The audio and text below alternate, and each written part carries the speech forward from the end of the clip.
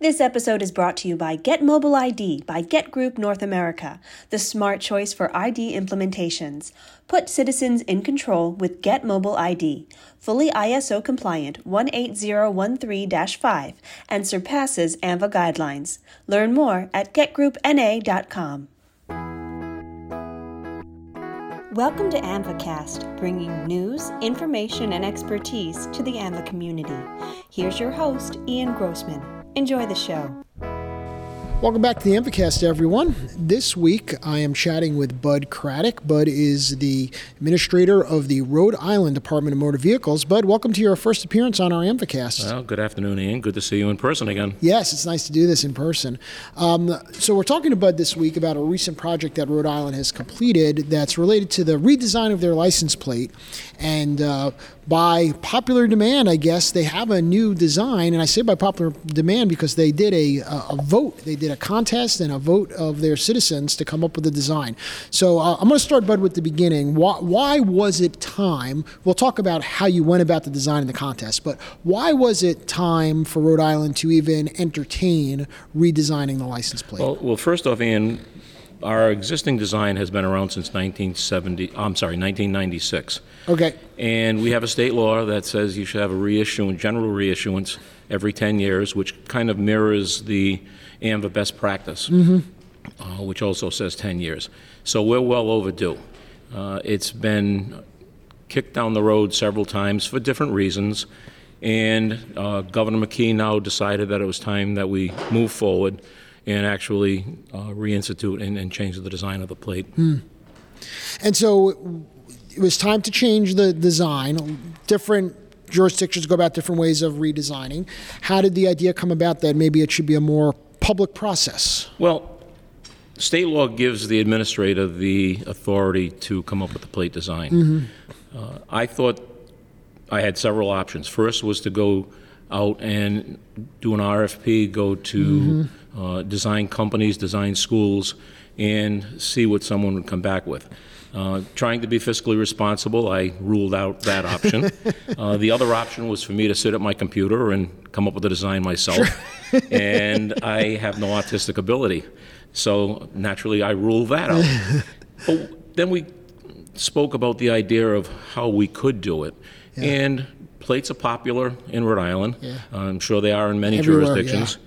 And I also thought that what better way to let people voice their opinions? So many decisions in government are made beyond their control. And because of the popularity of plates, I wanted to give them the opportunity to have a say. So we came up with the idea to let individuals submit their own designs. And we were fortunate. We had a lot of creativity from our Rhode Island constituents, and we had over 940 submissions. Wow. And that was from, I believe it was about 369 different individuals. Okay. So you had multiple people that said, okay, here are my 6 different designs I want to enter. It wasn't... That's correct, because some of them would change different features in the designs they submitted. To give variations. To give variations on it. And this is, to be clear, this is your base plate you're talking. I mean, a lot of times we see different creativity around a specialty plate or, something that's a cause plate. This is the base plate general issuance we're talking This is our general issuance plate. Yeah. There's about during the course of this program, there'll be about 760,000 vehicles affected by this. Okay. It's not going to affect the charity plates that we have out there. We have New England Patriots plates, Boston Red Sox. Well, nobody's perfect. Yeah, well, again, we have the A-teams. But that being said, we did have a legislator that wanted to get Yankee plates, but we couldn't do that. Oh, boy. That's another podcast for another day. Exactly. So when you launched the contest, how did you get the word out? Not everybody is regularly visiting the DMV website when they don't have a transaction to deal with. So what did the agency do to proactively get the word out that this was a new initiative? We worked with the governor's office. We had a press release. We also posted it on our website. We used a platform that had been used effectively by our Board of Elections about 2 years ago when they came up with a contest for an I Voted sticker. And we worked with the Rhode Island Interactive, which manages our website. They put up the site, and we allowed the people to put their submissions in to the website. Okay. At the end of the submission period, we were pleasantly surprised to have 940, but it was an overwhelming process to go through that number. Sure. So it took several meetings of the team that we gathered. It was an in-house team, myself, Chuck Hollis, who you know, and 3 other members who were involved in different aspects of the plate process in the Rhode Island Division of Motor Vehicles. And at that point, we had several meetings. We would all come up with a consensus of which ones we liked. We ruled out different designs for various reasons.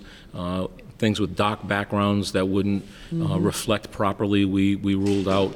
Things that were too close to some of our charity plates, we eliminated right off the bat, and made sure that we were not going to have a negative impact on those charities. And then we looked at clarity of the plates to make sure that, again, as we all know, the purpose of a plate is identification of a vehicle. And if some of the background images made it difficult to read the alphanumerics, those plates were eliminated. Yeah. So did you provide any of that guidance to the designers, or they may not have been designers, whoever was creating the plate? Did they have any parameters that you provided that they had to work in to begin with? Yes, we did. We posted parameters on the website. There was a list, and then I'd be happy to share a copy with you if you want to refer to it. But yes, we had strong suggestions on what they should be putting in the plates. Okay. So you get all these designs, you have these 940 designs. The team then starts to rule some out. Now all of a sudden you've got a list of half of that, a third of that, whatever it is. How does the process continue to further refine down to, say, a list of finalists? Well, we just kept working it down until we came down and agreed among the 5 members of the selection committee that these were the ones we were going to put forth. So when you say put forth, you had a finalist list that then went back out for public voting. Exactly. At that point, we had them posted on the website, and we were using that platform that the Board of Elections used. And the plates would pop up randomly to make sure that people wouldn't do some sort of a computer bot to vote for the same position. We also used those CAPTCHA to make sure it was a human that was actually voting for it. How many of these pictures have a traffic signal? How many of these? Yeah. Exactly. So we tried to eliminate someone manipulating the system. Okay. And it came down to the 5 finalists. So you the team drew it down to 5 for public voting. Correct. Okay. And when we did come up with those 5, we released them with a news conference with the governor. Okay. And then we received quite a bit of media attention on it. And we had them up on the website, I believe, for roughly 2 weeks.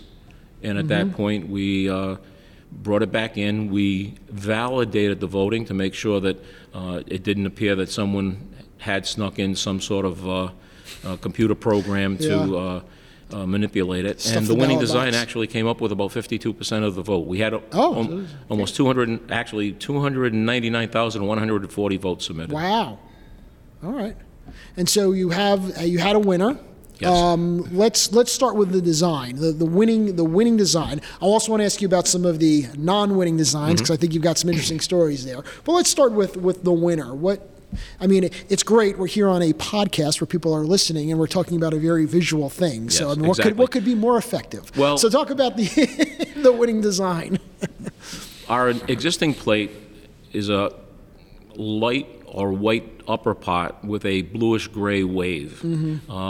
There was a strong affinity to the wave in many of the designs that were put forth. In fact, I received a lot of mail and commentary during the process that we shouldn't even change from our existing plate. But to effectuate a general reissuance, you have to change the design.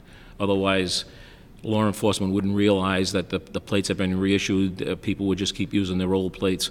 So when we came down to it, I believe 2 of the finalists actually still had a variation of the wave. Okay. The winning one had 5 small waves. The gentleman who was the designer said he put 5 waves because we have 5 counties in Rhode Island. Oh, okay. So that's neat. And it's, instead of being white with a bluish gray wave, it's a two-tone blue, which is very, very similar to the URI Rhody Rams basketball jersey color. So So there's connection there. So and there's I'm some sure connection. there's a reason, and people may not know, people who don't know about Rhode Island, there's probably a reason, the affinity for a wave. One of the nicknames for Rhode Island is the Ocean State, is the which ocean. has to be printed on the plates. And what was very surprising is the gentleman that submitted the winning design is actually a graduate of Rhode Island School of Design in the graphic arts program. Okay. So he has experience with doing design work. He's done some for some national companies on the computer. So you got that professional designer that you tried to save the money of going out and hiring, which you did. You got the professional design for free in the end. Exactly, we did. And very, very nice young man. He was there with his wife and his 4-month-old son Neat. at the presentation, and he got a proclamation from Governor McKee, as well as interviewed by the media. All right, but no other prize, just the No, notoriety just the notoriety. and perhaps he has the rights to the plate. If he wants to do something outside of it, we have unlimited use of it for the DMV purposes. But if he wanted to go sell it on a T-shirt. Exactly. That's hilarious. All right, so what's interesting, though, is you said there before that you did get some pushback about why are you even changing the design? Exactly. Again, people were used to the wave plate, Yeah. and I understand historically from some of the staff members at the DMV that had been there at the time of the last reissuance, the wave plate was not readily accepted back then. And it has, because it's been around so long, it has grown on people. People have liked it. And let's face it, most people, myself included, sometimes are resistant to change. So now that it's out, though, what's been, besides the 52% vote that wanted this design, what's otherwise generally been the reaction to the unveiling of the new design? There has been some negative feedback. Again, some people liked other designs and thought they should have won. Right. Some people wanted me, instead of having a computer vote, which allowed some people to vote more than once, they wanted me to send out individual ballots, Oh, my. which would have been overwhelming because we would have had to send stamped self-addressed envelopes in Right. each one. So we estimated that would have cost about $500,000 to do all the mailings and then come back and do the tabulation of all those votes. Sure. So, again, it was a situation where I expected, whatever way we went with the design, that there was going to be some negative feelings on it. We were not going to please everybody. Sure. And I think over time, people will accept this plate because it does still have the feel of the wave that so many people did like. And I think once they see it in person on cars, they'll like the color of blue. I think some of the problems that have come out is when it's reproduced on television or on in the newspaper, the colors don't necessarily transfer or are not as easily identifiable as what the final product will be. That makes sense. And so you're not in production yet. You have the winning design. When is the schedule to move into production? Well, right now we're working with 3M. They're Yeah. producing some sample plates that we just will, as a formality, will run by our state police to make sure they're visible at the proper distances.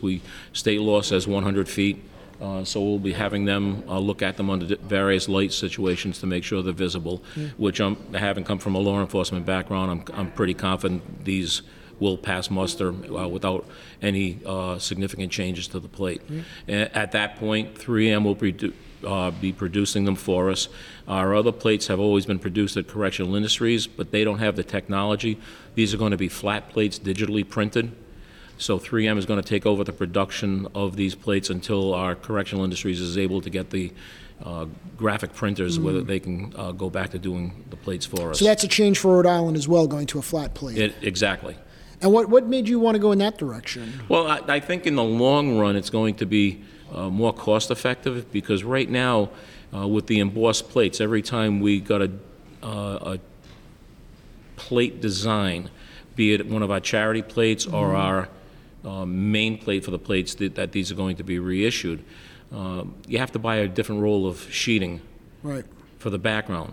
Now, when they digitally print these, they'll be able to print them on demand and be able to just buy the regular sheeting and print a Red Sox plate. Then they can print the Wave plate, or they can print a Patriots plate, whatever it may be. Yeah. And it'll cut down on the number of rolls of sheeting that they have to buy.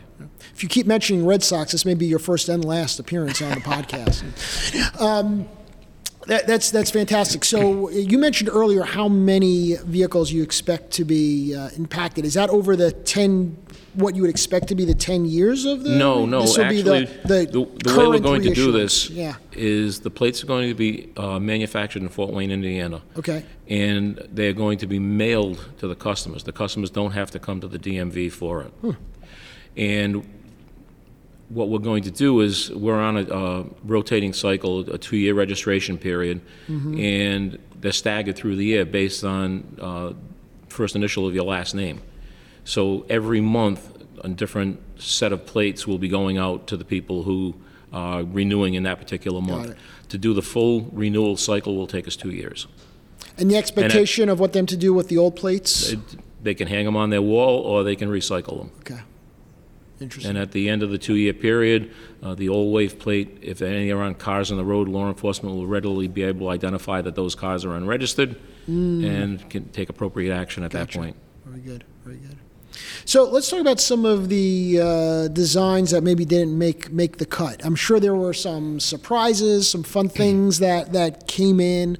You got a winner from a professional designer, but I'm sure there were some amateur designers, some kids that took a crack at it. There was some very, very creative ones. And quite frankly, I was impressed with the quality of many of them. Some of the issues that we saw is again, people didn't understand making sure that the background was light enough that the alphanumeric showed through. So they had some designs that you couldn't read and identify the numbers. Then you had some that were tongue-in-cheek. People were having fun. Sure. Somebody took a picture of the existing Wave plate and said, "Keep it." We had someone got creative, and because Family Guy, the television program, the writers are from Rhode Island, they put a plate with Family Guy. We had someone else put it in, a picture of a pothole and said, "The Pothole State." So there was some fun things. We had some people that were very creative because Rhode Island has been very active with offshore wind farms. They had the wind turbines on the plate. Okay. But those designs, as we looked at them, could have created a problem with automatic plate readers in our estimation. So while they were nice looking, we looked at it from the professional standpoint of what we know about plates, and just they didn't make the cut because of that. Fair enough. So what surprised you about this process?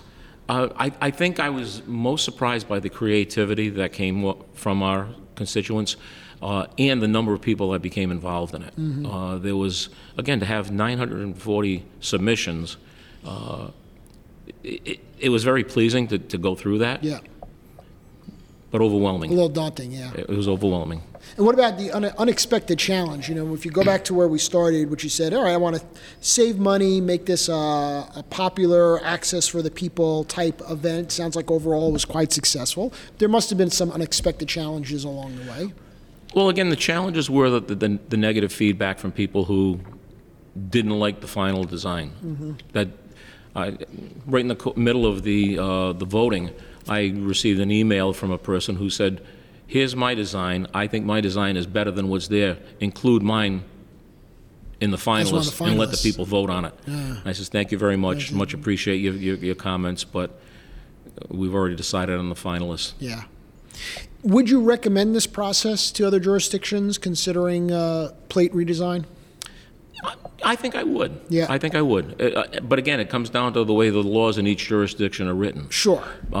Again, as the administrator, again, it was up to me to make a decision on the plate.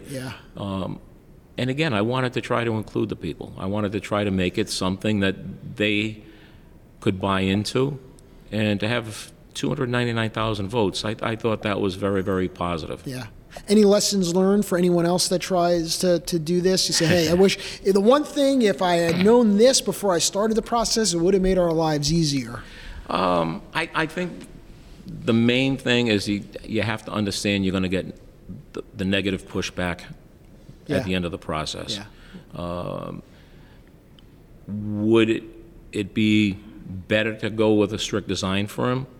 It could be, but you're going to get negative pushback there. If Sure. you design it yourself or design it in-house, you're going to get negative pushback. So you just have to have a thick skin, understand that there's going to be some people that love it, some people that don't like it, but you do your job and you get to the end of the day that way. Yeah. Yeah. So, but one of the things we like to do when we have guests on for the first time is also learn a little bit about them. You mentioned you have a law enforcement background, but before I ask you about that, you've been an administrator now in Rhode Island for Almost 7 years. Almost 7 years, which I would say it's a longer term for, certainly in Rhode Island from some of your predecessors. There was a period of time before I arrived that there was some transition. There was interim directors. Yeah. My predecessor, Tony Silva, I don't believe was looking on leaving, but a good friend of his became the lieutenant governor and asked him to become chief of staff, and then became the governor. Sure. And he moved up into the chief of staff of that position as well. So it was fortunate for me. I prior to becoming the administrator, I actually served as the chairman of the hearing board for the DMV for 16 years. So I think when the position opened and I put my name in for consideration, Governor Raimondo at the time, I think, looked at that and realized I had some institutional knowledge, some of the contacts with people in there, a little bit of familiarity, which I think boded well for my appointment. Yeah. And it's, being a smaller jurisdiction, Rhode Island is, as most of us know, is a smaller state. You have a small but mighty team in Rhode Island that you were able to inherit and continue to grow. Yes, I did, and I think that's what has helped make me successful. I'm a figurehead. I think every administrator, for the most part, is a figurehead, and it's the team behind us that makes us look good or makes us fail. And I'm blessed with a good team. You know many of them. Yep. We've tried to be very, very active in AMVA. Marcy Coleman, who now is with AMVA. Even stole one, yes, that's right. Yeah, you stole one. Her replacement is actually a graduate of the AMVA Leadership Academy. Claire Sedlock, my deputy, who's been there almost 11 years, is a super chief operating officer for me. And then Chuck Hollis, as you know, who was part of the selection committee, and he was the co-chair of the AMVA Best Practices Guide for plates. That's right, yeah. So I'm sure he had that right next to him as you guys went through this process. He probably didn't need it. He was in his head, that's right. It was in his head. Exactly. You mentioned your law enforcement background. Let's share a little bit of that with our listeners. Sure. I was a police officer in the city of Cranston, where the main location of the Rhode Island DMV is located. I was a police officer for 26 years. Worked my way up through the ranks, and I retired as the chief of police. Yeah. While I was there, I went to law school, became an attorney. After I retired, I practiced law for about 10 years, doing estate planning and financial planning work. Got tired of that and went off and became an assistant professor at a junior college in Massachusetts, and I was doing that for a while, and the position at the DMV opened up. Wow.